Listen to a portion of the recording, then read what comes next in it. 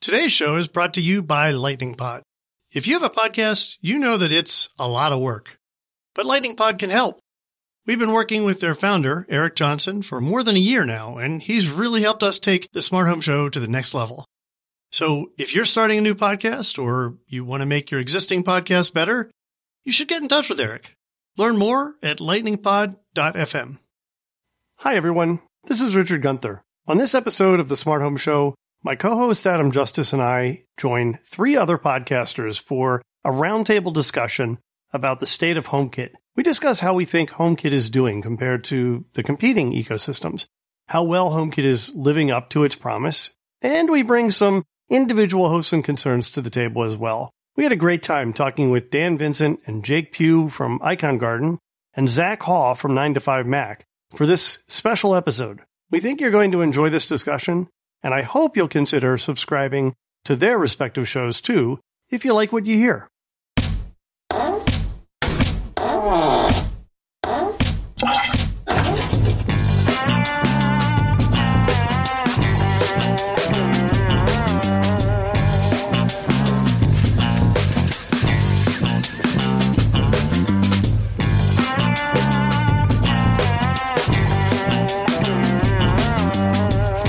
Hey everybody, and welcome to a special collaborative podcast between not one, not two, but three different shows all in one room.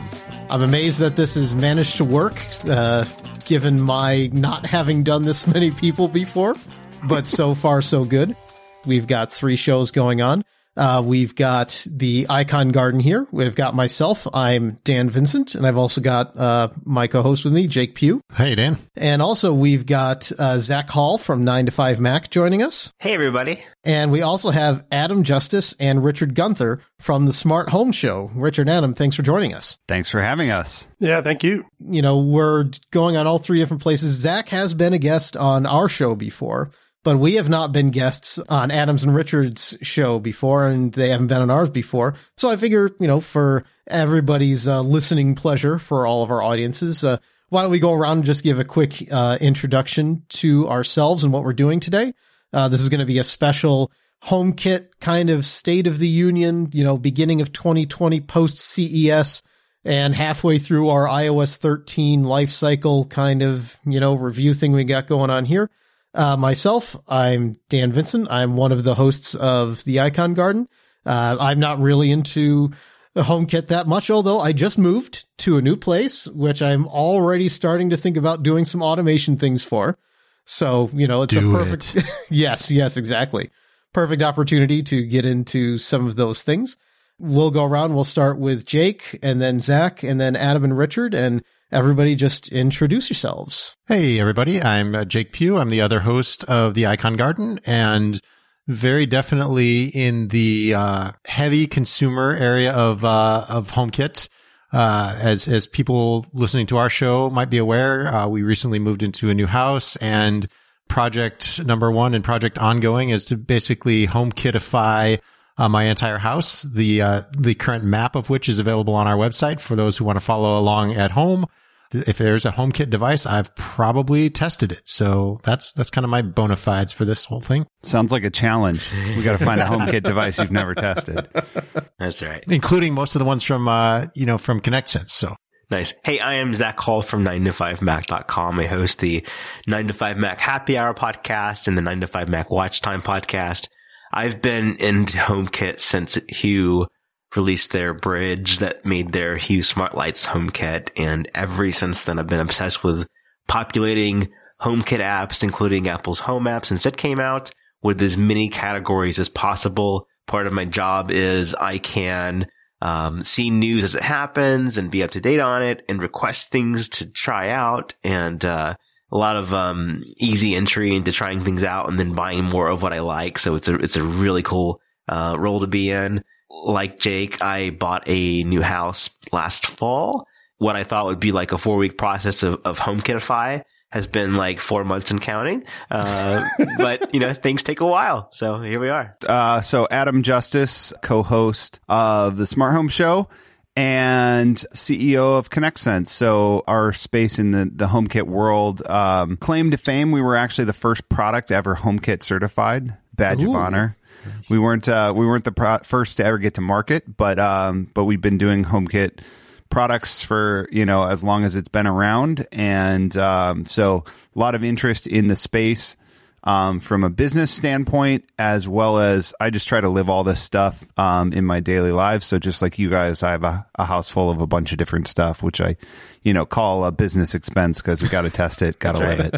All right. And I am Richard Gunther. By day, I'm a product experience consultant, and by night and weekend, I'm pretty much a smart home geek. I co-host the Smart Home Show with Adam. I also host a show called Home On, and I have been writing about and using HomeKit stuff pretty much since round 1 with Lutron, Ecobee, Insteon, Elgato, and I believe it was iHome were the first 5. iHome is still around, aren't they? I think they're still doing things. They are indeed, yes. All of those companies survived. Not all of them survived HomeKit, though. The dark days when everybody was trying their own ecosystem. I remember walking into Home Depot, and they had their own attempt. Lowe's had their own attempt, and I think that was when I decided that it was HomeKit or bust, and I was only going to play in one ecosystem. Well, that brings us probably to a good place to start off because we just had a raft of new announcements and other things that went on because CES 2020 was just a mere couple of weeks ago, and all of the majors came out and made a bunch of announcements. We've got new products from pretty much everybody, as well as the Apple, Zigbee, Google, that kind of alliance that they're starting to do on the protocol stuff. So it's probably a good place to say, where do we feel right now the kind of state of the union, let's say, for HomeKit is? How do we feel the companies came out after CES? Where do we think they're going to go in 2020 in terms of their support? All that kind of stuff. Yeah, if you would have asked me in iOS 8 era where we would be by 2020 with HomeKit, I would have thought that we'd be a lot further on right now. But then it's also been proven that, like an announcement will take about a year to hit the market at soonest. And so HomeKit requires a lot of patience. And with that kind of lesson learned in the first couple of years of HomeKit, I'm kind of surprised at how many just categories there are of HomeKit things. The connected home over IP was kind of a curveball, and do you need to continue paying attention to HomeKit? Like for Jake, for example, you're all on HomeKit. So that can be kind of a question mark of what's the future of HomeKit if there's also going to be this bigger umbrella of connected home over IP with Google and Amazon involved. And kind of what I've come to think of connected home over IP is that it will be like the lowest common denominator among smart home platforms, and that everyone agrees on those features. But if you want anything more specialized, then you'll still have your HomeKit, you'll have your Amazon Alexa and your Google Home stuff. So, and that also feels like it's probably a couple of years out from anything, coming of it, if it ever does. I tend to think on that one, the first thing that comes to mind is that XKCD comic about yet another standard and the inevitable fallout there. So I remain hopefully optimistic, but realistically skeptical that anything will come at that. And I'm not ready to give up on my HomeKit dreams just yet. Same, similar feeling on the standard. It seems promising. It gives me a little bit pause about kind of what the investment from these companies is going to be going forward. Are people going to pour a lot into their own platforms, or are they going to wait and see where these things go? I wanted to touch on something Zach said, which is stuff gets announced and things take a little while. I think, uniquely have a little bit of context on that in developing products for this space. What happens is we have an announcement from Apple. We'll use secure video for a good example. And so Apple says, all right, here's this thing, secure video. Likely they've already been talking to some people about it in the background, but usually the way these things go is Apple puts a standard out there. Then Apple has to work with chipset vendors to support the standard. Often these companies, are not writing stuff from scratch to support this. It's the chipsets that they use. In our case, it's Wi-Fi chipsets, things like that, have to implement these features on their chipset. And then you have to have the brave first soul. I know this because this was us. You have to have the brave first soul who goes through that process to get certified. And so it's this dance between Apple, chipset vendor, and manufacturer trying to make sure they get this all right. And so that's why this stuff takes so long. And that's why this ecosystem isn't bigger than it, could be or whatever. It's all in a place of quality, but there are barriers that are real.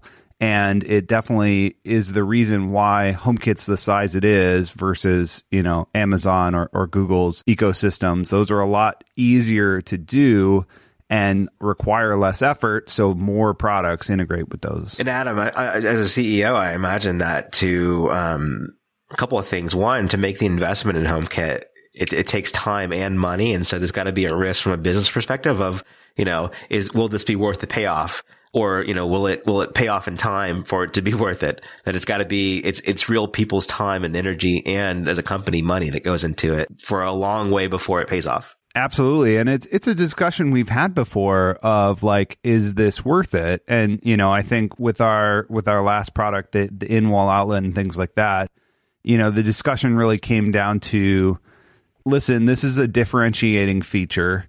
And if you want to have a premium product, I feel like it needs to be there. And I think you got to have all three of those logos on the box to be a premium product. And, and look, like we know how to do this. We've done this a number of times now. Not only have we done it for our own products, we've also done it for other people's products. So, we have a good relationship there. We know what the process is like, but it's still, you'd think we'd be better at it by this point, but it still takes time. Yeah. And the other thing I thought about is, whenever Apple does announce a new spec for HomeKit or just HomeKit in general the first time, they also say, we've got HomeKit routers now, and these are the 3 partners. And there's no timeline for really when Apple will have their part of the work done and available in the code. And then there's no timeline that they give for when the partners will have their work done as soon as it could be. So to be a partner at launch is it's nice to get a shout out from Apple, but you're also at risk of, there's this HomeKit like exhaustion where, how long is it going to take? Are you ever going to do this thing? There's some companies that have promised things that just haven't shipped and never will. So just like routers, for example, that's the most recent thing. I think Apple only finalized it, a few months ago. And then we're seeing like the first parts of that show up, but it's not here yet. So to be a partner is kind of a double-edged sword where you've got the benefit of Apple promoting your brand, but also you're on the line for Apple's work, which is in this case risky. Yeah. Quick story on that. And then I'll let other people talk. But yeah, I think somebody at Apple told me early on about some of the software auth stuff. And they were like, we'd love to work with you on this. And this would be, good for you guys. And I was like, I ain't going there. Like, I did not want to be the pioneer on that one. And so, yeah. So, I think that story is real, and you have to, as a business, you have to have the justification for it. But to a certain extent, where I'm at on some of that early stuff is like, I'm going to let other people blaze those trails and I'll be a fast follower. And essentially that's what happened with us with the first thing. Like I mentioned, we were the first to ever pass HomeKit. We worked that all out. Everybody that then worked with our chipset vendor that were more experienced at manufacturing overseas products on our back, sped through and got products to market. So you're welcome, guys. We did all the hard work up front and then didn't get to see, as much of the payoff. We were still in that kind of second wave, but yeah, that definitely is a real thing. I think that timing that you're talking about is something that we always need to keep in mind. And as people who look at this space, we want this stuff to happen soon, right? Like it's in our minds constantly. Consumers, they hear about a standard. They're like, oh, okay, that's nice. And then they probably forget about it because standards have come and gone and merged and split. And who knows what's what these days. But I really believe that as far as connected home over IP, I think it offers a lot of potential both to consumers and to manufacturers.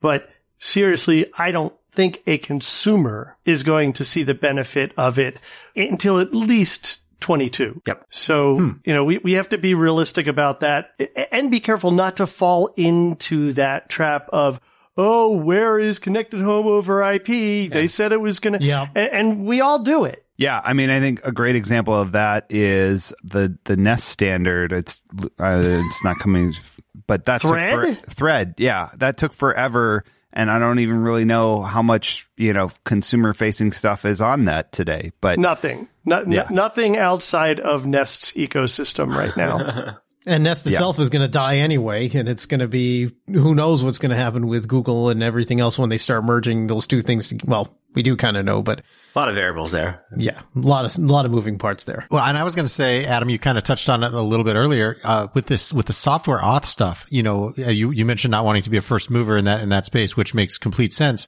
My question was going to be, where has that come? This seems like, it continues to be a thing, and it seems like it's matured a little bit, and it does seem like you might be able to, eliminate some of the chipset issues and, hopefully speed things along. Question to you as, someone who's involved in the space from the manufacturing side is, how has that worked out realistically? And then the second, I was just going to be a comment and blatant, talk about your in-wall outlet for a second and say, give the comment that this is exactly the stuff that I want to see happen more. I want, as the guy who's integrated a whole house, I love to see stuff that you can replace and, not have another dongle hanging off a wall, as one builds towards family acceptance aesthetics on this thing, much, much, much appreciated on that front. Dongle hell in a house. Yes. What kind of world are we living in now?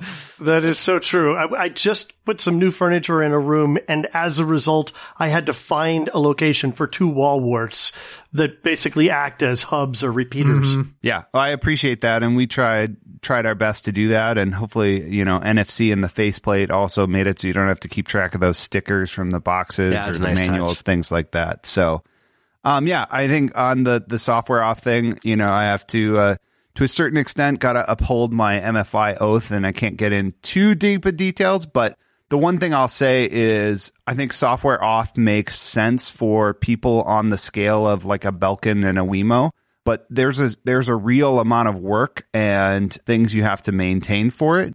So the chip itself is not that expensive. And so you're basically trading, do I want to pay for a low cost chip that's part of my bill of materials on the product, or do I want to maintain this cloud software infrastructure that, again, is going to continue to be subjected as specs change and things like that? So I think for somebody the size of like a Wemo, which really, truly, this is who they built that for. They were the first out. As far as I'm aware, I don't know of anybody else who's using it other than them. There might be 1 or 2 others, but I think for the most part, you're seeing a lot of people that are still choosing that chip method because they don't have the scale really to justify it. Yep. Something I wanted to comment on too while we're in this introduction is that my attitude toward HomeKit has changed a little bit ever since buying a house. So with the previous 2 houses I rented, everything was it was new stuff. So it didn't need to be perfect because it was just cool that it existed. And I was renting, so even if I changed out some hardware, I would just change it back when I moved out. And so if things weren't rock solid, then I had like built-in patience to, I'll just replace it later whenever it's the final thing that gets good. And now that I'm a homeowner, when I sort of put something out there, I want it to be perfect, rock solid, and never have any issues about it, and know that my family can use it without no response or not available, problems that you can see with some HomeKit things. And it's kind of frustrating that in 2020, we're still in that phase where HomeKit, you can't really say that HomeKit is, I think it's easier to use than Amazon Alexa stuff and, I guess Google Home stuff. But I couldn't say that you're never going to run into issues if you choose the more expensive or less variety option. You'll get a better user experience from the built-in apps and everything. But I do have this frustration where now that things aren't temporary in my home, they need to be rock solid. And we're still at a point where I don't think it's manufacturer's fault. Maybe there's some variable there with implementation, but it seems to be that just what Apple provides, there needs to be more there, and that they need to just really spend some time on it and make it, rock solid like I want it to be. Well, Zach, I think you bring up a good point there, where looking back over the past couple of years, and especially as to, some of the features we got last year and things that are pointing towards this year and even the year after, is one of the knocks against these kinds of systems, deservedly sometimes and undeservedly other times, is that depending on who's building the API, who's building the products, doing all these other things, you have varying skill levels of people who want to integrate this as well as use it.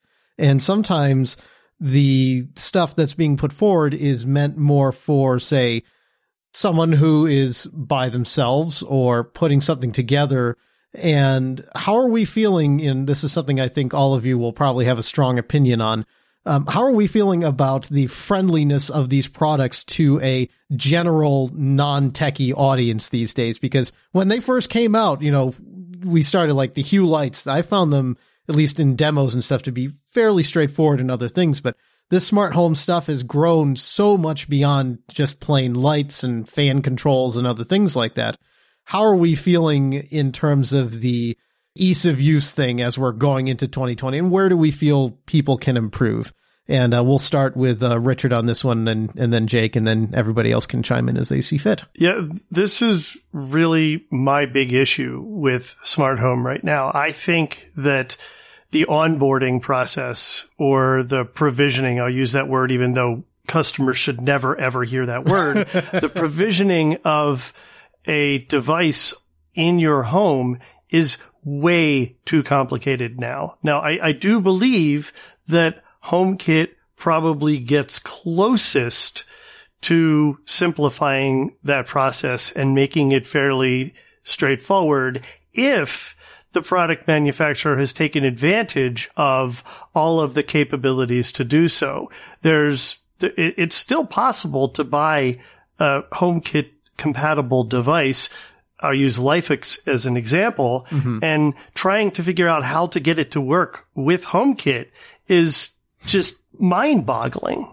Yeah, you've got to hunt it down in the app to find like a virtual set of code. And then the other end of that spectrum is like with ConnectSense, where you've got NFC. And that's just a pleasure because it's like, I didn't know this could happen, where you just put your phone near it and it talks to it. And you don't have to worry about losing your code. And ConnectSense was the first one that I've seen work in practice, you know, versus, you know, knowing on paper that was there as an option, seeing it in the app, or bring your phone near. I've never seen that until, you know, ConnectSense. So yeah, on that. But, you know, I was going to echo what Richard said. And, you know, right, I think we've gotten it to the point, as long as you've got one, you know, tech person who can do the setup, I think the ease and use once it's set up is certainly there. You know, I think the Siri implementation has gotten a whole lot smoother. You know, early on we had issues where you couldn't repeat names. So you had to, you know, do weird things with naming different rooms and different devices. You know, my own house is a test case. We've gotten to the point where once she knows it's there, my 4-year-old can operate most of the devices in the house. I'd call that, you know, a win. I think the problem at this point comes, you know, and this is through many months, many devices worth of troubleshooting. And I hope Apple's on the right track here. I think the router is really the issue in a lot of this stuff in creating either a hellish or a wonderful HomeKit experience. And, you know, and I've gone through 3 sets of routers in the last year and definitely bears that out. So, yeah, I mean, to the usability standpoint, I think one thing that definitely comes to my mind that I still think someone else is doing better is Amazon's ability to group devices. So you group your, you know I've said this before on our show, but I'll repeat it for everybody else's show. But on Amazon, you can make a group. And so a good example would be my bedroom. And so I group one Echo with all the lights that are in my bedroom. And what that does for you in being in a group is then you can then turn off the lights, and you don't have to say anything but lights. And because those devices are in a group, it only turns off the lights in that room. I don't feel like HomeKit is there yet, and they don't have any of that kind of magic.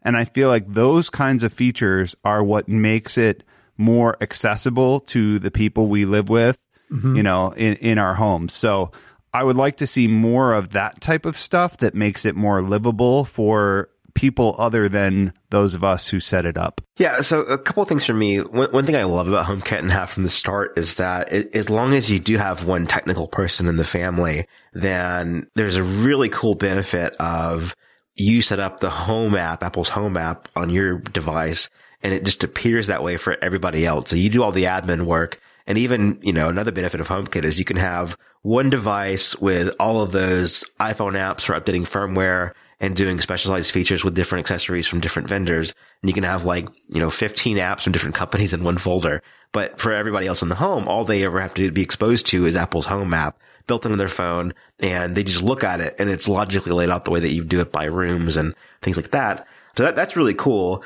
Then from the perspectives of different users. So for example, in my house, we do bedroom for my bedroom, but then for the two kids, we have Emily's room and Rory's room.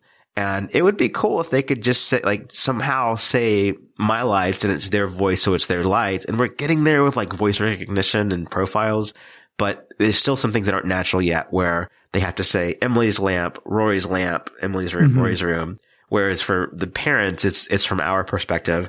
And, the closest thing to sort of what you can do with Echo, I think the problem there is the HomePod's pricing, because if you've got a HomePod in each room, anything tied to that is that room. So if you say HomePod in the bedroom, turn off the lights, it knows it's that room's lights. But then you've got a $300 speaker in every room to achieve that.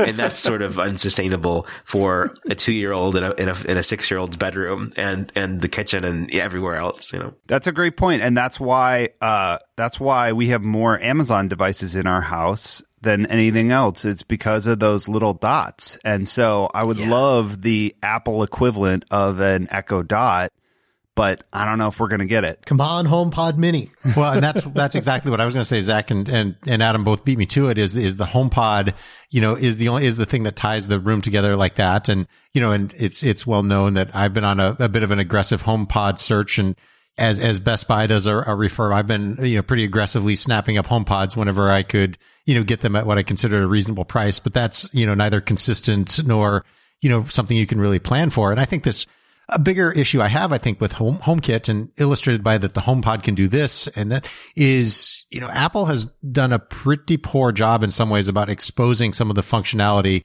and really showing, how to use it. And a perfect example is all of the third-party apps that can expose so much more in the way of programming and automations than Apple's own Home app is. They all show up in the end, at the end of the day, back to the Home app.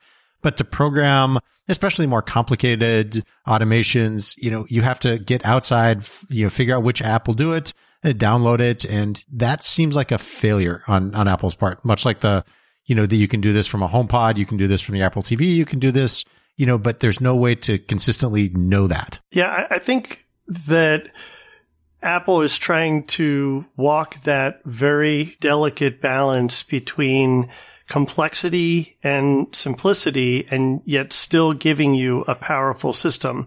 And the automation capabilities in the Home app are a classic example of that. There's so much that you can't do there. I have stories that I told Adam years ago where I used his company's app to create automations between devices because others couldn't do it and Home couldn't do it. And you can't expect that your general consumer is going to have that sort of thought process, right? So what I haven't figured out yet then is, what is that Goldilocks space for Apple to target so that they get enough capability in here that it's useful to people, but not so much that it's too complicated for people to use. And I think we're starting to see that with some of the shortcut automation that came out this last iOS release.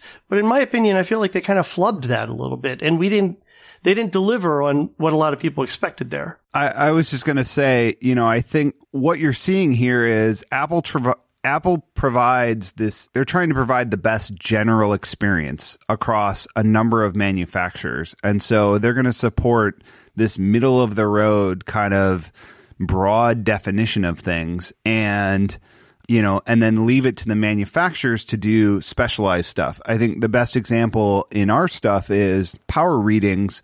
We expose to HomeKit, but there's no support for that in the Home app. So if you want to do a power reading based automation, you have to do that in our app or, one of the more specialized apps that can acknowledge that. So either Apple's going to have to decide to support things like that. And obviously there's a dialogue that is constantly had between manufacturers and Apple about those kinds of things, or they're going to have to just stay as it is and say, like, this is the generic experience and build from there.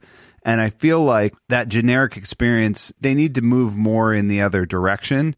I understand where they're coming from. They're trying to put something out and be able to not have to do something specialized for each manufacturer, but it's a balance, and they're going to have to find it. I mean, my thought on that is this always seems to be the way that we've always had in not just in HomeKit, but Macs and other things, is that Apple will always provide a certain level of functionality.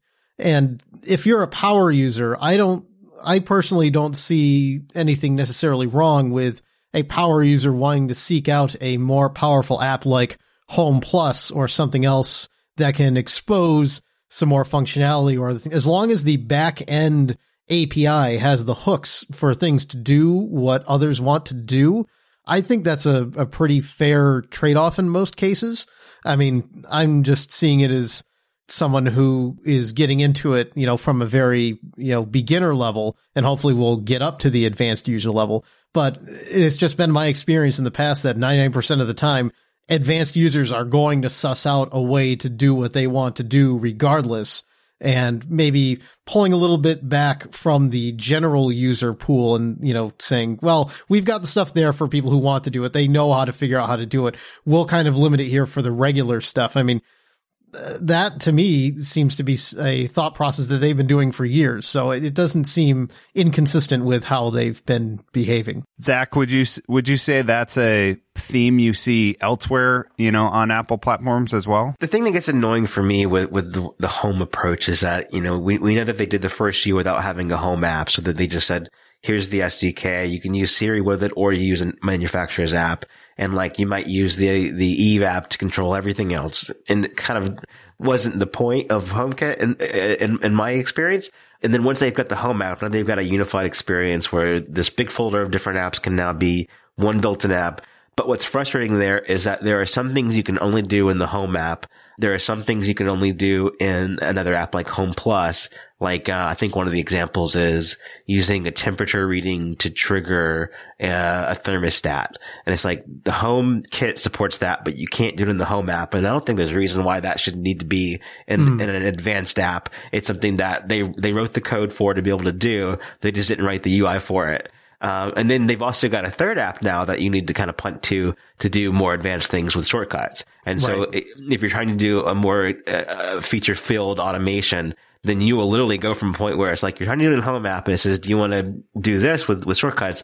And then you're in a whole nother bag of worms where you've got to now be a home expert and a shortcuts, at least novice user. I was just going to say the shortcuts thing was a total mess at first, because it really wasn't clear what shortcuts was going to be capable of, and if there was going to be this blurry line between could Nest implement certain things as shortcuts and kind of skirt around the HomeKit system. So I think there have been, and even when we asked questions to them, it didn't seem like they definitely knew either. So it feels like it's something they were trying to figure out and kind of sort out. So hopefully as shortcuts gets more mature, that story is going to get more mature and it's going to be more clear what makes sense to do where. But yeah, I agree that in the beginning it got more confusing rather than less. Well, we know the answer now. It's no. You can't do it. Any of the stuff you wanted to do, you can't do. Maybe next year. Every year. Well, my question, or I guess comments, kind of to what Dan was saying about, this is kind of Apple's standard MO, kind of give you the middle of the road and let the power users do what power users do. Is the question that comes to my mind is that the approach that works for home automation? Is that the approach to growing this ecosystem? Is that the right approach? I mean, it seems to me like Apple needs to decide what they want out of this space. Do they want to get people to the place where, Zach and I and other folks are, where they're building whole houses, automating, the Z-Waves and the, whatever, the X10s of the world? Or do they want to stay a light here, a light there, just kind of hobbyist dabbling, I guess what's the end goal here on Apple's end? Yeah, I think just looking from like the consumer app and more pro app perspective, you can say like you've got GarageBand, then you've got Logic, or you've got iMovie, and you've got Final Cut Pro. But I think with home automation, there's something just kind of inherently like geeky about it, and that they are doing a decent job of making it more like prosumer and approachable. But it's not the same as like, using a camera and putting some clips in order. It's still kind of advanced there. And so it's because I think home automations and just smart homes in general are sort of inherently geeky. It's that's what makes it frustrating for me to have to go to another level that is like a mystery. There's not like clear text in the home app. You could do this, but you need to go and seek out another app. It doesn't seem like it's, intentional that way.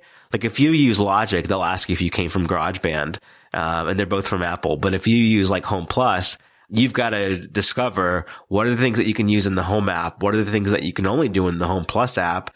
And is it just building a one-time trigger, or are you spending time in both?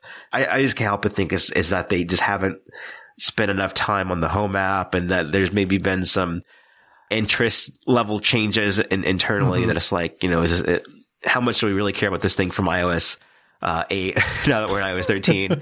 And yeah, it's not gone yet, but it's, I mean, I'm really grateful for HomeKit. I use it every single day, and my family relies on it. And whenever we moved, it was like, Zach, how quick can you put the lights back? How quick can you make these things work? Because they like them just like I do. And there's so many cool benefits, like inviting my mother-in-law to our Home app, and so that she can also control things from her phone, and unlock the door without having to fiddle with like the locks third party, or their app and key codes and everything. So overall, like, I'm really up on HomeKit.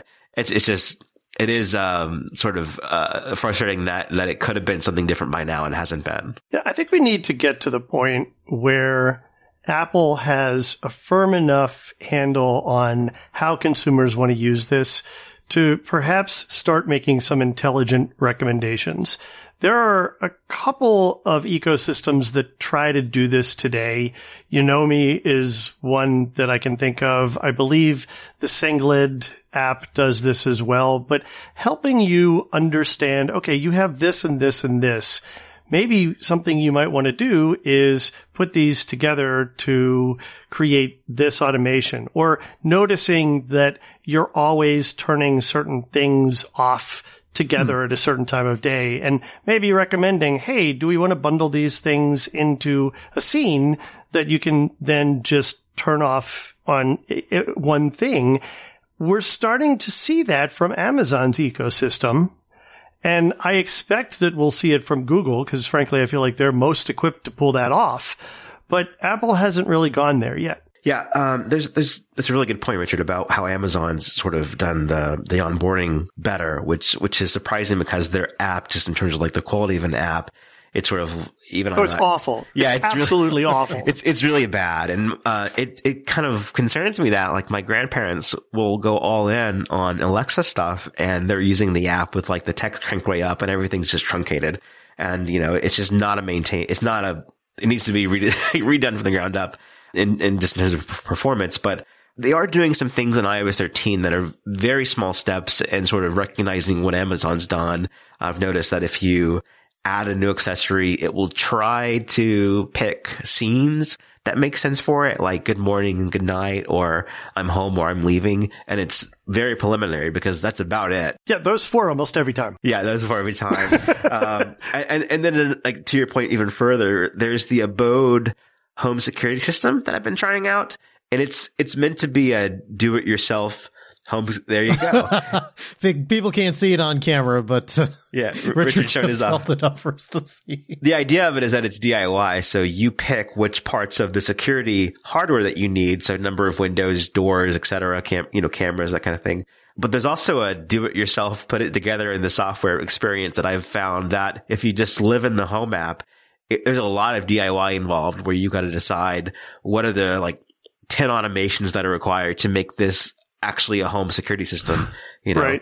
Whether it's finding the tone for the alarm to be from Apple Music, or what are the different modes. So that's a point where I don't know if that should be Abode's responsibility or Apple's for making a smart security system category, but there needs to be like 20 preset configurations that you can just say, I want to use those because I'm geeky, but I'm also like confused by this and having to figure it out as I go. A couple of comments on that. I think, we're talking about actionable recommendations. I think one of the ones that continues to nag at my brain is family friendliness for some of this stuff and I think they're getting better at it, but it continues to frustrate me that to really allow a family to, to have unfettered access to home and Siri and activating everything, you really need to have the HomePod coverage throughout the house.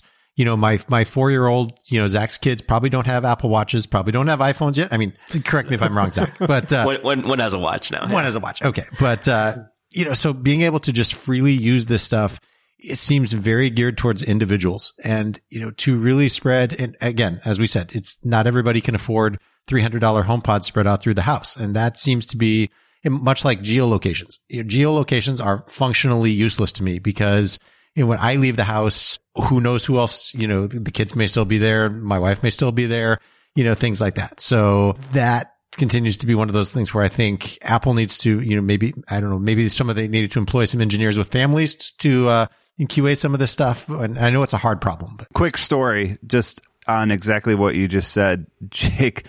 Super early on, I don't remember the guy's name off the top of my head, but early visit to Cupertino, I remember an evangelist at Apple who I sat down and had lunch with, and he talked exactly about that of like, we can't leave wives in the dark, in the cold, through this. So it was something they were thinking about. Like, we need to make sure that this is something other people, who are, at home are, not adversely affected by, because if that happens, then it's done. It's not going to be allowed to be around anymore because you got to make a good experience for everybody in the home. Yeah, but that really only works if you're an Apple device carrying family member right now, unless you have HomePods everywhere. And that's the problem. What I was going to say earlier is, when we talk about that kind of setup and automation process, one thing that I seem to remember, and it's been so long because I did buy the Ecobee when it first came out,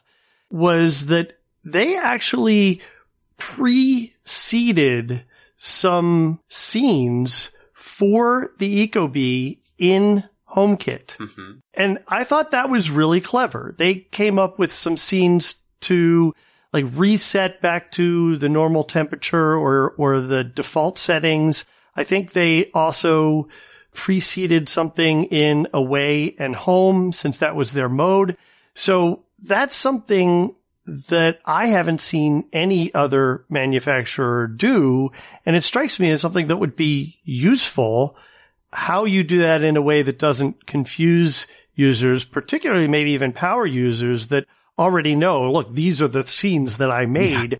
Where's this other stuff coming from? Mm-hmm. Yeah. I don't even know how we would go about that if we wanted to do that. So that's a good question for my next meeting with them. But yeah, I think that's a great idea to like, as a manufacturer, to be able to like give some suggestions of like, hey, when this happens, do this, or, whatever, and give users something, something to get their brain going, or just a suggestion on how it might be useful to them. So I think this actually leads to a very good thing that I was thinking about in my, moving into my new place and thinking about, okay, what are my opportunities to automate and other things here?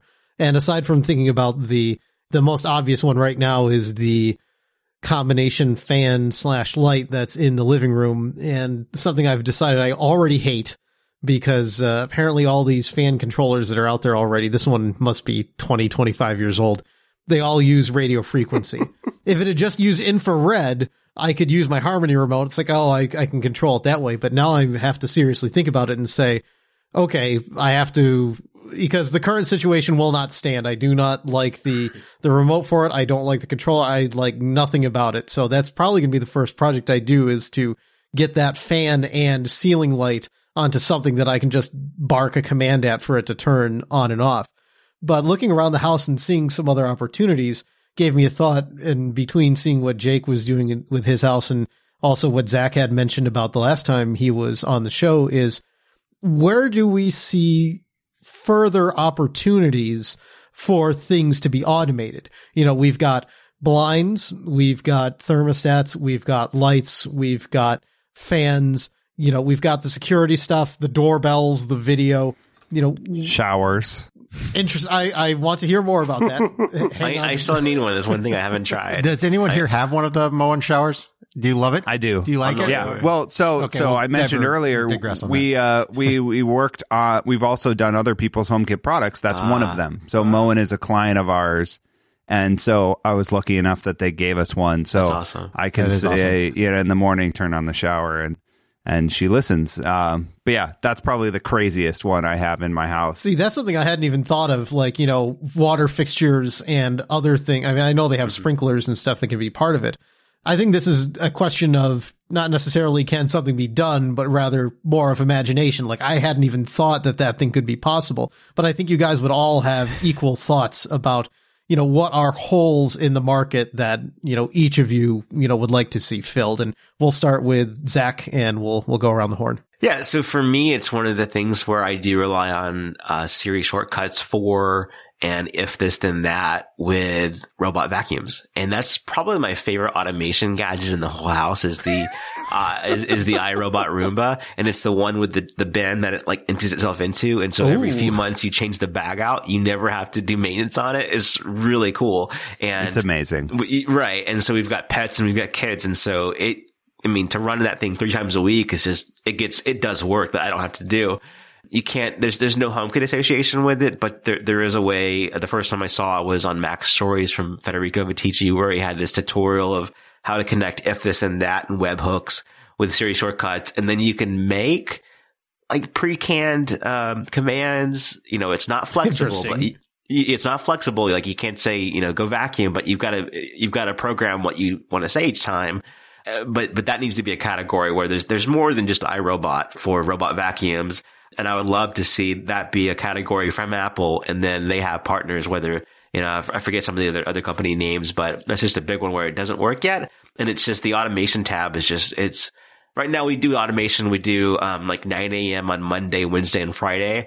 But I would love for it to be when the last person leaves on a weekday, things like that, where there's just no interruption to it. And the automation section is full of that kind of potential, but it's not a category yet. Yeah. One of the things that I really want to see is more along the lines of what Amazon is doing with room-based control. I honestly believed that when there was all the scuttle about Apple looking into beacons and trying to maybe introduce some sort of presence and in interior location detection into their model, that was going to get us there, that we'd be at the point where you could just walk down the hall and depending on the time of day or night, it would know to turn lights on and maybe how bright and how long they should stay on.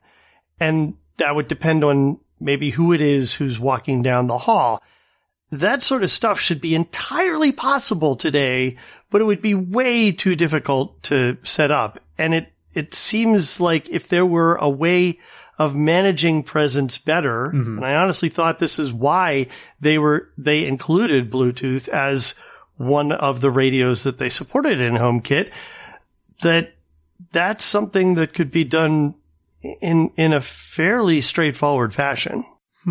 Richard, you semi-stole what I was going to say, but sorry. I'll just add on to it. So I think, we saw that ultra wideband radio being included in the iPhone 11. Yep, the U1 chip. And, it's so far it's crickets as to what that's for or what we're going to do with that. And I think that was going to be my thing too, is I think presence in the home is the killer app that's going to really take some of this stuff to the next level.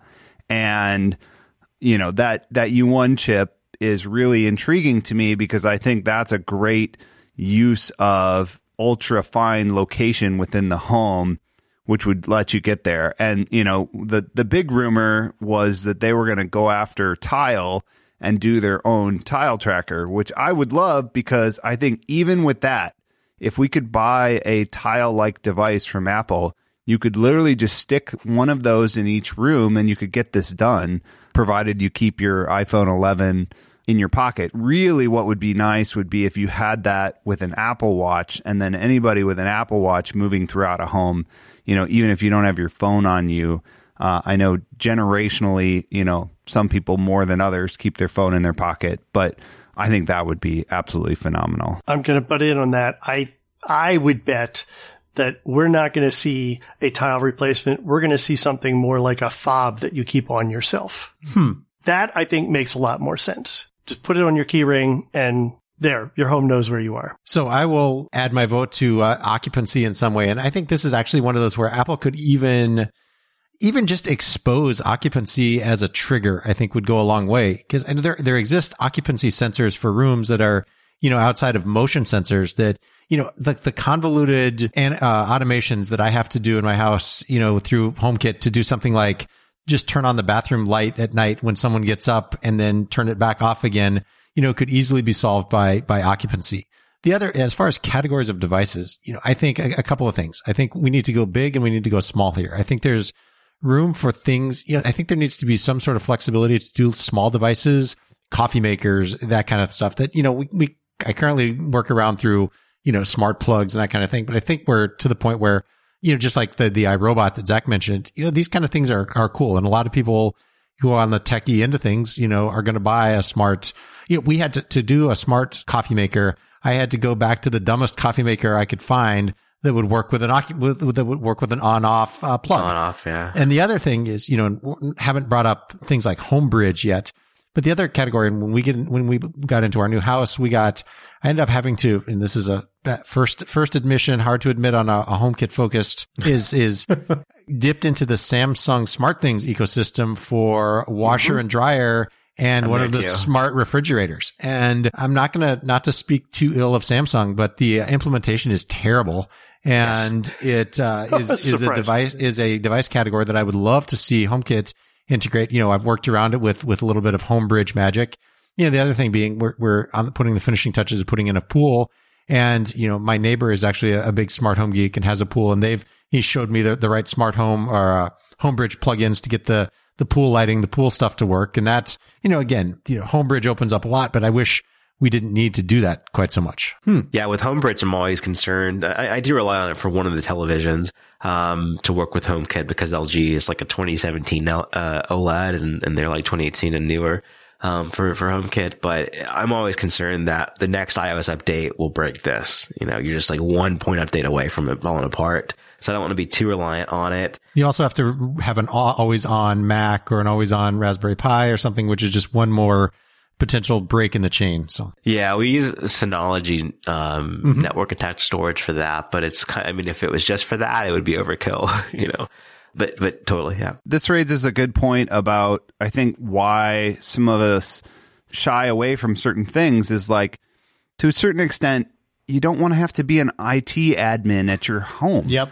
And supporting all this stuff and keeping it running like even sometimes on the weekends, I don't necessarily want to do installs of this stuff. I feel like I deal with tech all week at work. I don't necessarily want to go home and do it too. And so that's why I haven't gone into HomeBridge and stuff like that is because I don't want to support this stuff when it breaks. So, I want stuff that's reliable and works. I spend the time to put it in the first time and then I don't have to deal with it. I know the feeling. And from the 9 to 5 Mac perspective, if I've got a cool experience that requires HomeBridge, I do not want to support like 100,000 people asking me for help, Even worse. Yeah. I was going to say that earlier. The other one I was going to say that I would love to see, and this is probably a work in progress on Apple's end, is I would like to see the Apple TV and the HomePod get a little more functionality.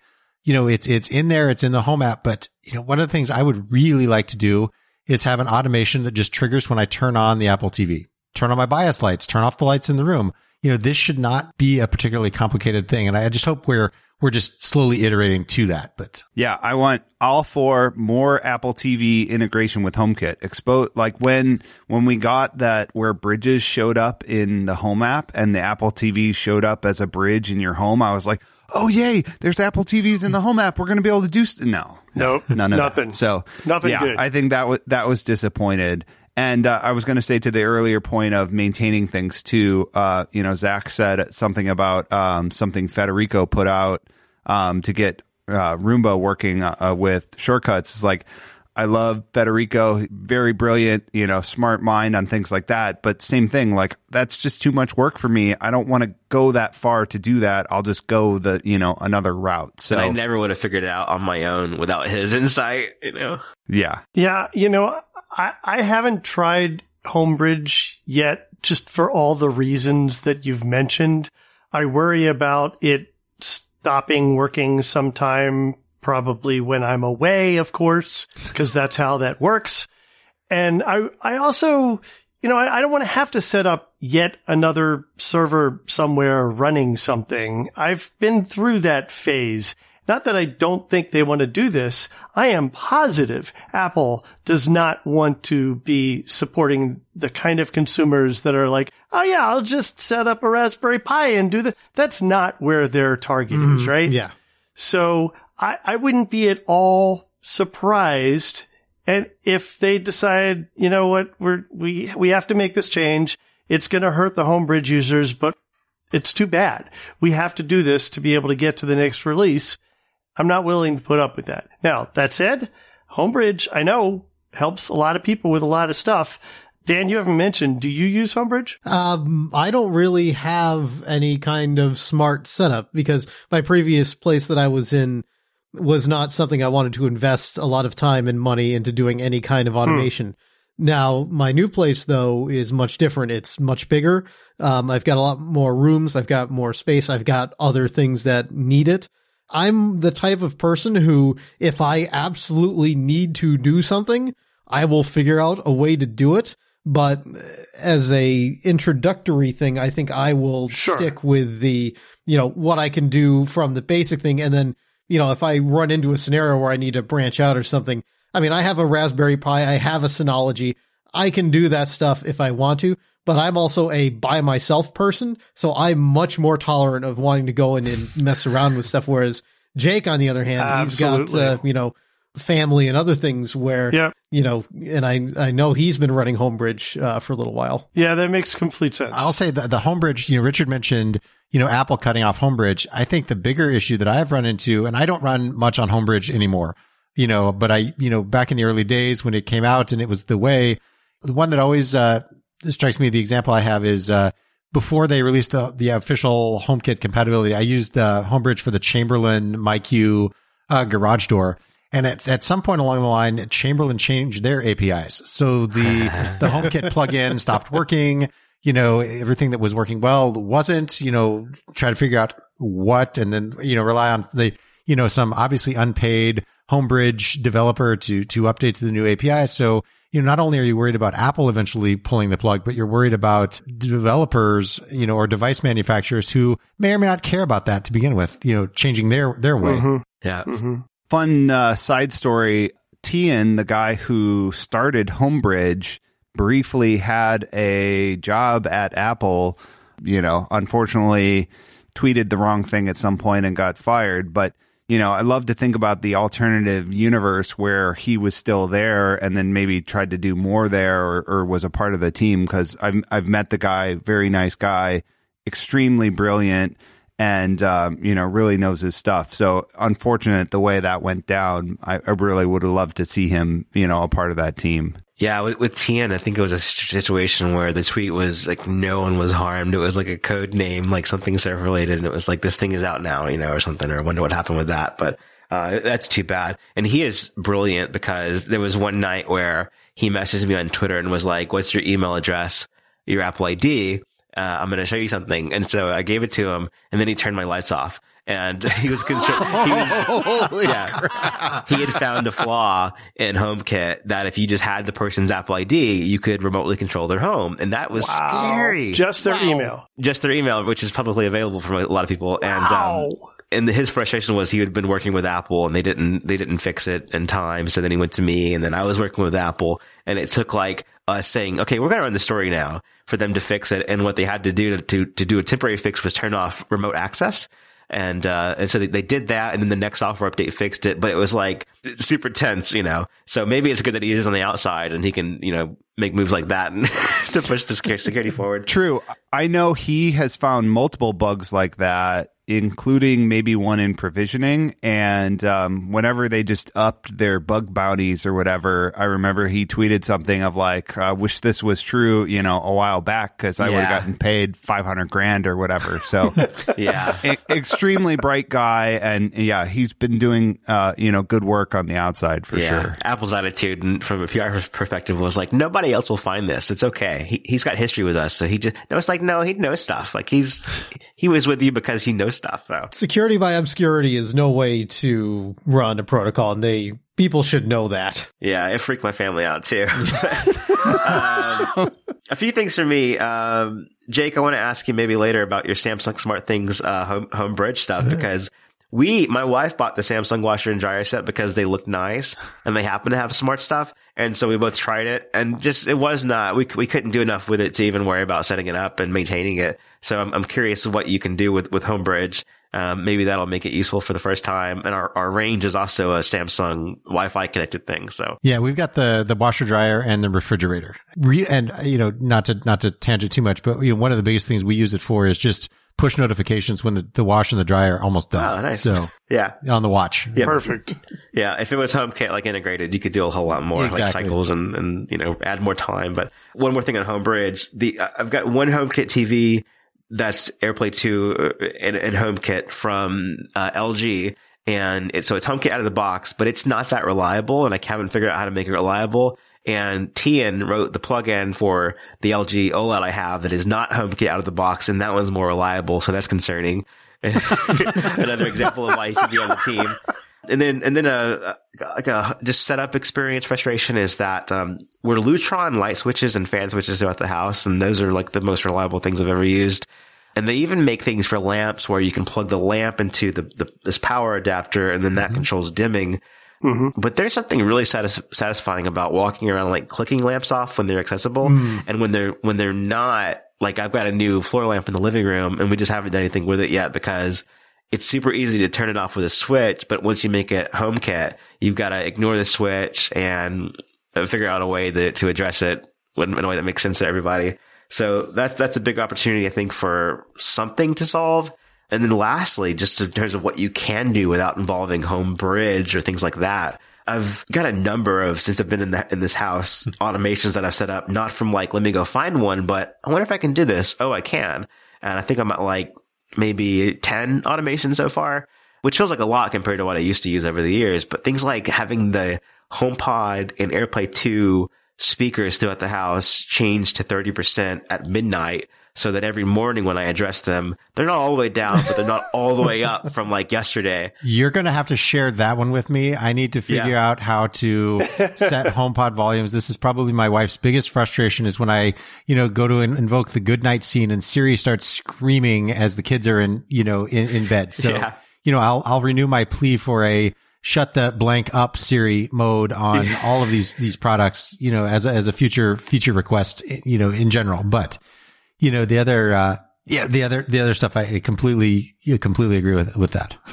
Yeah. And I've got one that, 7 a.m. daily, the bedroom fan turns off, because if it doesn't, it'll stay on 24/7. We sleep with it on, but like no one turns it off, and it's just using energy. This brings up an interesting idea for me. Is there would be an interesting, space to share automations. I wish Apple or someone had a repository or example page or something. Cause one of the ones that I've been playing around with, and I see you guys have the Abode, I have the Honeywell Lyric, and, and one of the things, we've got a new puppy. And one of the things that I've been wrestling with, and it made me get real creative with automations really quickly, is trying to figure out how to take the puppy out at night without, while I'm half asleep, trying to remember to deal with the alarm system. So, things like, so I came up with some automations like, if the lock is disabled with the code, which means someone who knows it, then, at night, then the Lyric will disarm itself.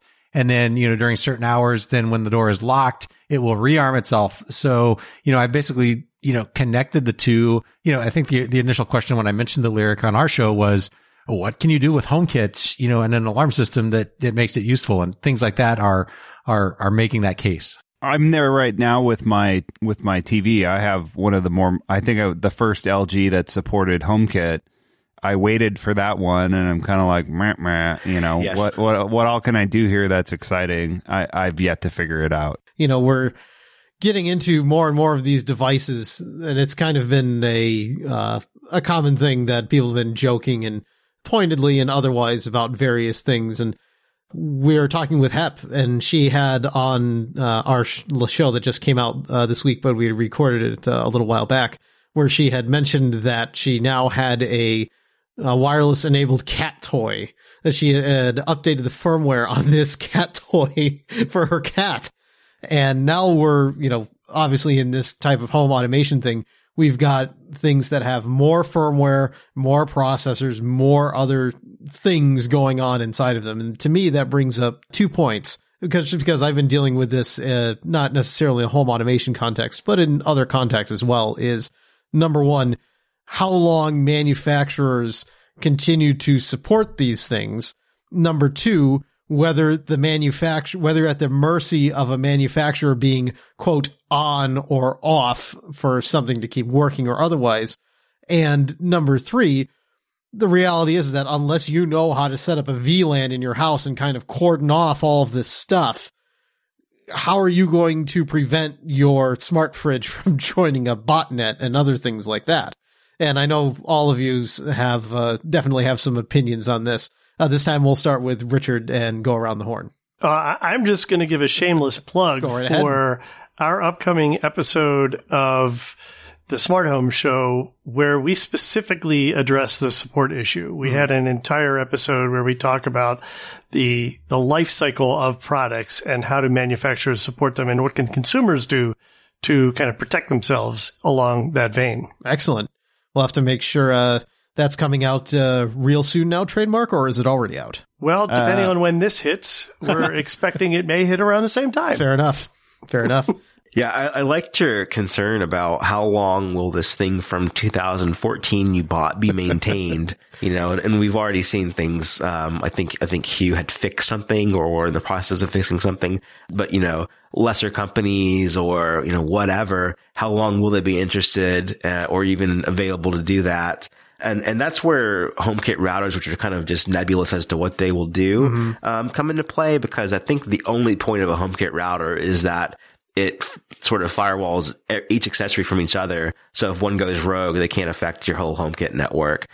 I'm not an expert in that area yet, and they're not out yet, but that's my understanding at least. Kind of like doing automated VLANs so people don't get in trouble. I dug a little bit into the HomeKit router thing, and I have mixed opinions on this. I think one of the, intentions of this is they want to be able to take a device and allow only HomeKit stuff to come from it. So if you want to cut off all other communication other than HomeKit communication, you can do that. And that's one of the modes in the HomeKit router thing.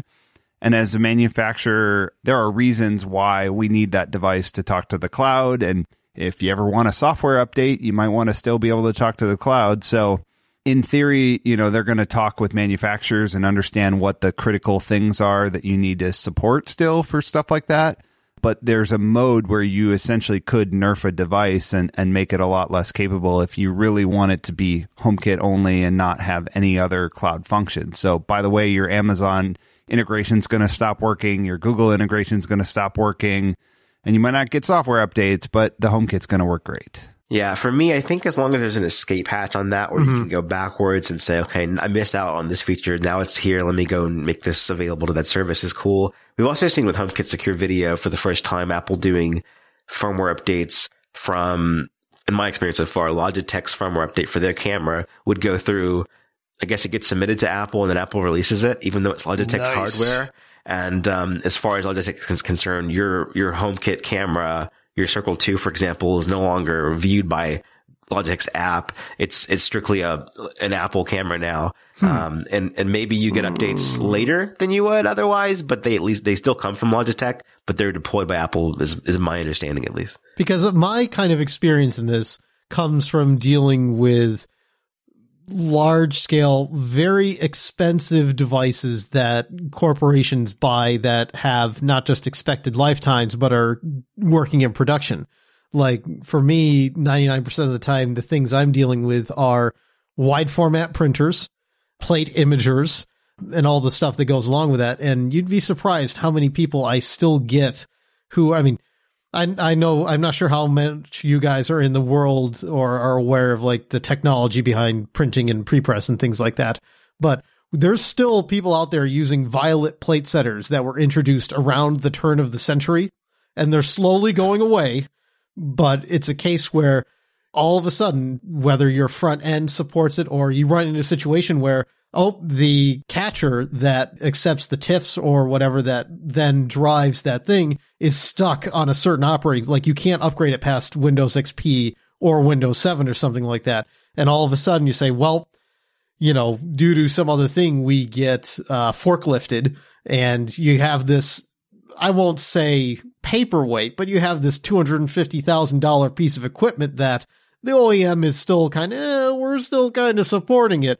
But, at some point, I think we have to deal with the fact that if we're going to start introducing that stuff into our regular household appliances, it's not just, okay, I bought this one fridge and this fridge happens to last for 20 years because the fridge lasts for 20 years. Now we have to think about how long the actual expected technical lifetime of these things is going to be. And I'm not sure how many people really want to make those things. It's one thing when you have a device that costs $250,000, you're paying a $10,000 a year service contract because you're generating $3 million worth of revenue because you've made that investment. Nobody does that when they're talking about their dishwasher or their washing machine or their fan controller or other things. And hopefully most OEMs are smart enough to say, okay, things will still, if we go out of business, things will still work. But I was reading an article the other day about these Under Armour connected scales that were functionally bricked because they said, we're not interested in doing that anymore. They turned off a server and now all of a sudden these things don't work. And hopefully, I mean, Adam, I know you guys and your stuff, I have a feeling that most companies that are doing this stuff, I have actually thought about this and are, it's kind of morbid. Nobody thinks about, what happens if we go out of business? But if I'm buying this stuff to go into my house, I'm more advanced than a regular consumer. I'm going to be thinking about this. But, if my mom goes out and buys a new fridge that happens to have all these smart things in it, obviously she's going to come ask me and say, what do you think about this? But what's your guys' take on, that sort of scenario? Episode 178. Yeah. Y'all need to listen to episode 178. Yep. Okay. Yeah. We'll do. We go deep into this on episode 178, but the one point I make on that show, and I'll make here because we're talking about HomeKit, is that, the good news is if we went out of business tomorrow, the HomeKit functionality on all of our devices as it stands today on whatever today's HomeKit spec is would still stand. And so, I think that's a great piece of investing in things that support HomeKit, is that to a certain extent, that's, that will always work regardless of, if the company's servers get turned off or whatever, that HomeKit functionality, so long as Apple supports it, will continue to work. One thing that I really enjoy that it's just not obvious when you think about HomeKit, but just from this perspective of having things sent for testing is, Eve has this outdoor sensor that, measures the temperature and humidity, and that's it. And I've got it on my front door, and it's like the old-fashioned temperature gauge when you see outside, and it's like the liquid and everything. And that's what it is.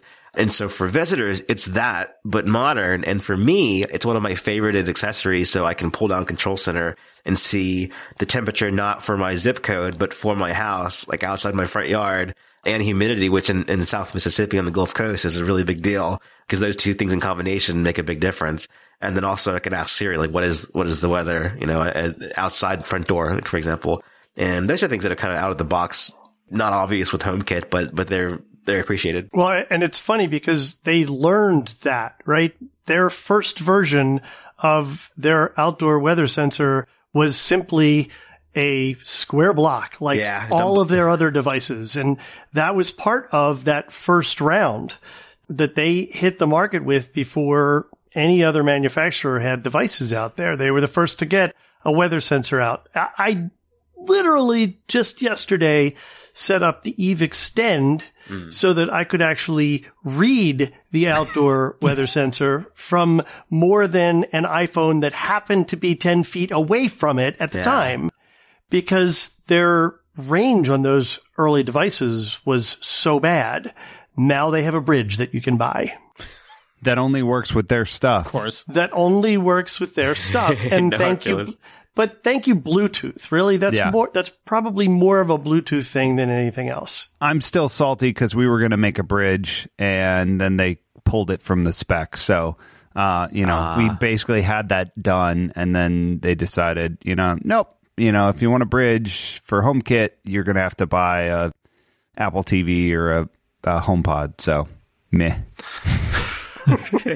So, I think we've had a really interesting discussion today because, number one, thank you, Adam and Richard, for joining us. You guys have been fantastic guests and you've really provided a lot of insight. And I loved how you guys bounced off Zach and Jake and everybody in the room. I really feel like we had, some really good energy in here with everybody. I think it's probably a good idea, just go around the table, get our final thoughts, maybe what we'd like to see happen in iOS 14/2020 going on in the future. What do we want to see this year? And where do you guys feel we are here at the end of the show? We'll start with Adam. Sure. So I think I don't know what I want to see in iOS 14 other than just more. Okay. More support for HomeKit, more integration, and more things that can be done with shortcuts, and just more signs of life. I think one of the ways that I measure this a little bit is WWDC sessions and time. Mm-hmm. And over the last couple of years, I'm just be fully honest and transparent, the attention at WWDC has been waning. And, the session was on the last day 2 years ago.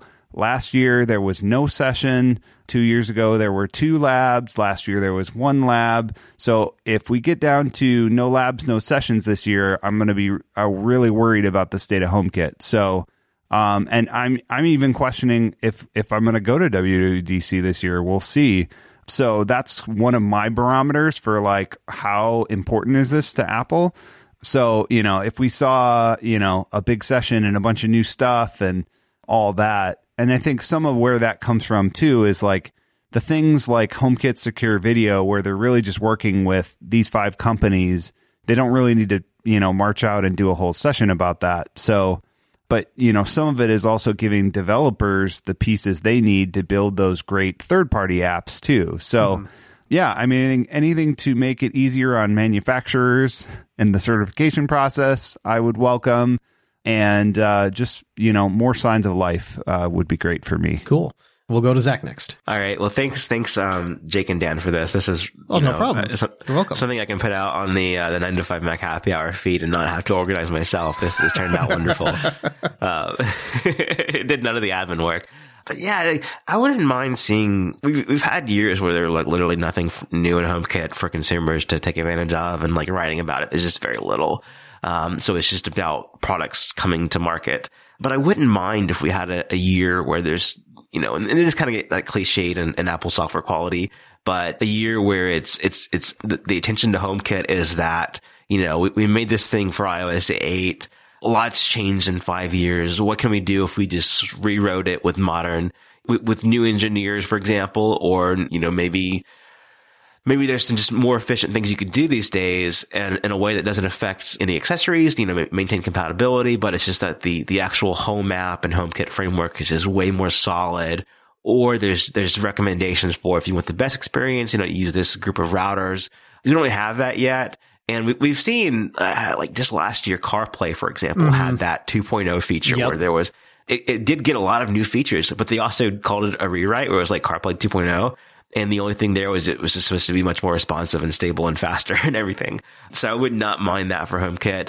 UI wise, it's funny. I think it works, but there's probably a rethinking that could be applied. And I don't know if a third party app could do that or not, but, in a way that is, what they'd want to do. But there's definitely an opportunity there just UI wise. But for me, it's if I could eliminate the 15 unresponsive devices right now with having 3 HomePods and an Apple TV and an iPad that can all be the hub, and having, the Apple promoted Linksys Velop mesh routers, enough to cover my home. It's like, I'm not sure what else to do to avoid that, but it's a thing that happens, I want solid ground to build this house on.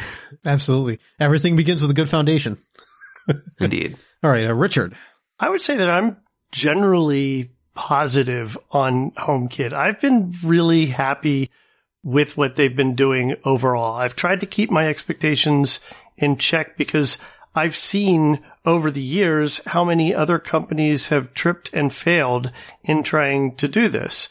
I feel like Amazon ran at this so hard when they started that they ended up creating a complicated patchwork that is just beyond what a lot of consumers can deal with, particularly where that app is concerned. Yikes, what a mess. Has Amazon ever written a good actual piece of software? No, their software, other than their recommendation engine on Amazon.com, I'm not sure. I will give credit to the back end of Amazon S3. Their back end web interface is actually quite good, but that's not an end user piece of software.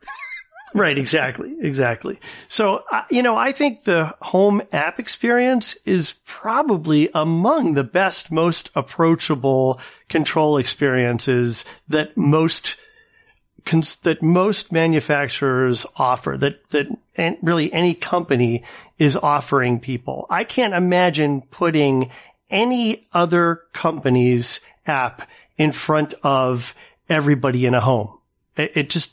I don't see how that works.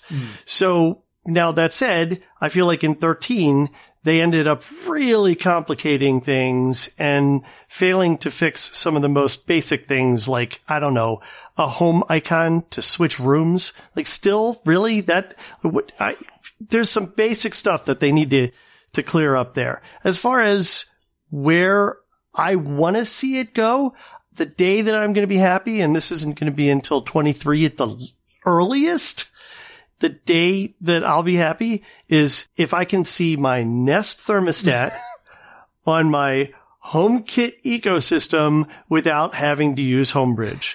That's going to make me happy. We got to tear down these walls between the ecosystems. I think it's killing competition in many, many areas. And last but not least, Jake.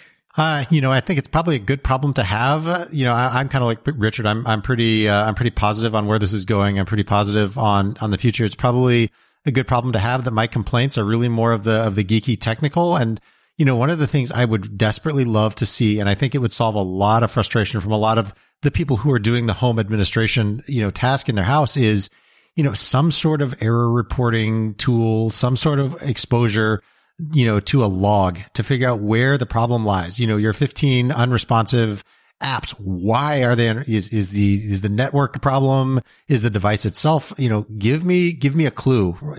Not responding does not help me. The other thing would be just more unity. I think figuring out, that the HomePod can do this, that the watch can do this, that, this, some exposure is in this app. Some of it's, just a more unified, discoverable process for everybody to make it friendly and approachable to everybody in the home. And my long-term goal, to make the whole home, like mine, like Zach's, like some other people's, to make that, more of feel less like a piecemeal process, maybe pairing with a builder, or something, and just really figuring out this out from the ground up. Yeah. And they've got those builders that are partners that they promote where they will build a HomeKit home. But I wonder how we've looked at one a few years ago for 9to5Mac and did a video, but I wonder how they update every year. If they, now they take advantage of the latest stuff, or if they just have a basic list of things they do from years ago and it's not maintained. So that's a curiosity.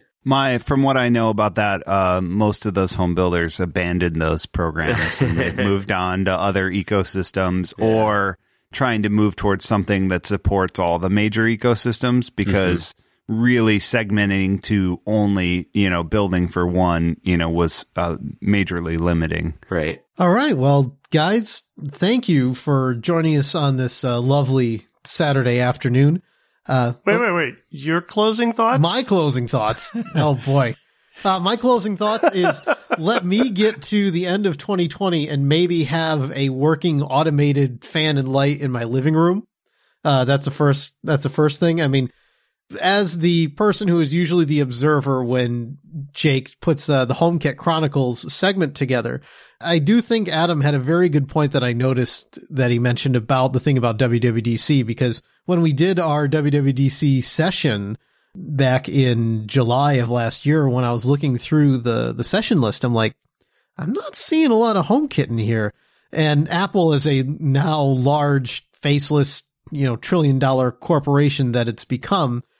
It's not just HomeKit that's sort of faced these sort of, these sort of hurdles where it's like you have a big family, you have several children, and they're all trying to get attention from the parents, and the parents only have so much time that they can divide between all the children, and unfortunately, some of the children might get lost behind the cracks or underneath the clothes rack at Sears, or however it may end up happening.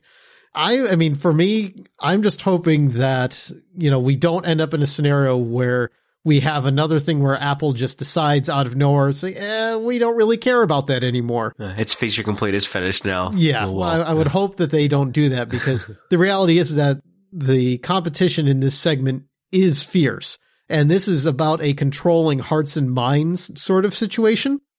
And Apple is, not always going to be in control of people's hearts and minds.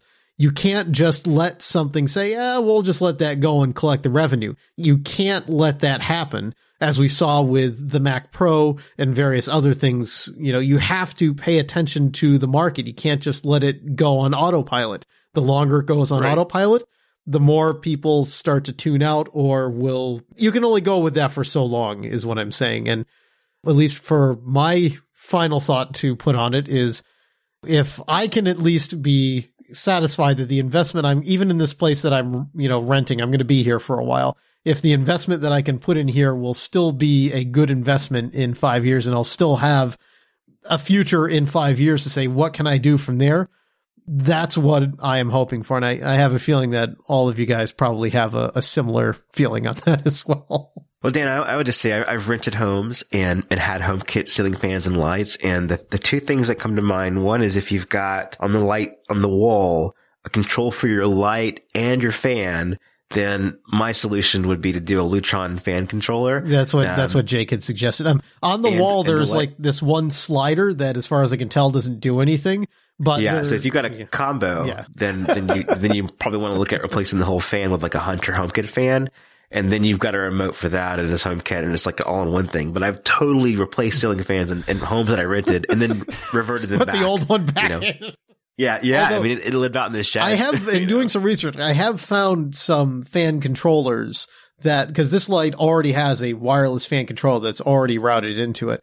My understanding is that there are some that you can basically wire in place and, not have to go and do it. But that's like in my hierarchy of needs of living. That's in like my third item down. It's like right now it's like all these boxes, and I'm lucky I have a network working right now is what I'm saying. Lighting and cooling is very important. Yes. Makes sense. Yeah. That, thermostats, that's another thing I was thinking about. Those are very easy to replace. They are. And from where I used to be, it was electric baseboard heat. Here now it's gas heat. And my old place had actually very nice, like, programmable thermostats in all the rooms. They weren't smart, but you could say, in the morning do this, afternoon do this, blah, blah. The thermostat that's here is a very dumb thermostat. So I think there's room in the future for a HomeKit for renters episode of some of this totally stuff. Yeah, there you go. Because this is, like I said, it's a place that is much nicer. I'm more willing to do the kind of, if I put something in, I'm more willing to yank it out in the future if I decide to move. But I was in my last place for 6 years. If I'm here for that amount of time, I'd consider that fair enough. Yeah, change your lock, but not the outside lock. Just to maintain the key. And there's a lot of cool things you can do. Exactly. A lot of experience there. So again, guys, thank you for joining us here on the show. It's been I think this has been a great program that everybody has put into today. I think we'll just, make sure everybody can plug their shows and what they're doing and everything else. Myself, you can find me on Twitter at Kefka Floyd. You can find our show at Icon Garden Show on Twitter. You can visit our website at icongardenshow.com, and you can also visit our Rs forum thread. It's a bit.ly/TIGS thread. You can leave comments and stuff there, or you can bother us at any other place. We'll go around the horns for all of our contact stuff. Jake, where can people find you on the internet if you want to be found? Other than the above, I'm still on Twitter at Jake Pugh and on the Rs forums as Autopilot. All right, Zach. You can read me at 9to5mac.com. I'm on Twitter and Instagram at ApolloZach, and a couple of podcasts that I do, 9to5Mac Happy Hour and 9to5Mac Watch Time. And if you're into space stuff, I've recently done a deep dive into space, and I'm building a new project called Space Explored. So look for that in the future. Your space stuff is awesome, by the way. Just wanted to shout that out. It's great stuff. Thank you. Yeah, spaceexplored.com is coming. It's on the way. So you'll be able to find that pretty soon. Cool. And Adam and Richard, you guys go ahead.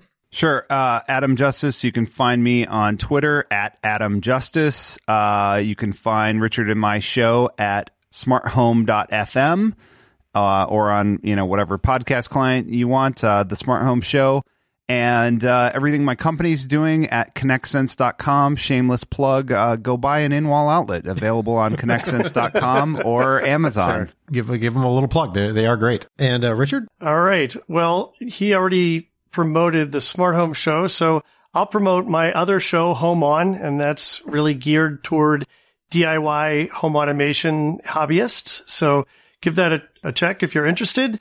It's out at thedigitalmediazone.com, which is also where I write and cover smart home tech and media tech. And you can find me on Twitter at Richard Gunther. Again, thank you guys for joining us here on the show today. And I'll let you all exit out the way that you choose to leave. Thanks for having me. Yeah, nice talking to you guys. Bye. Thanks. All right. See you.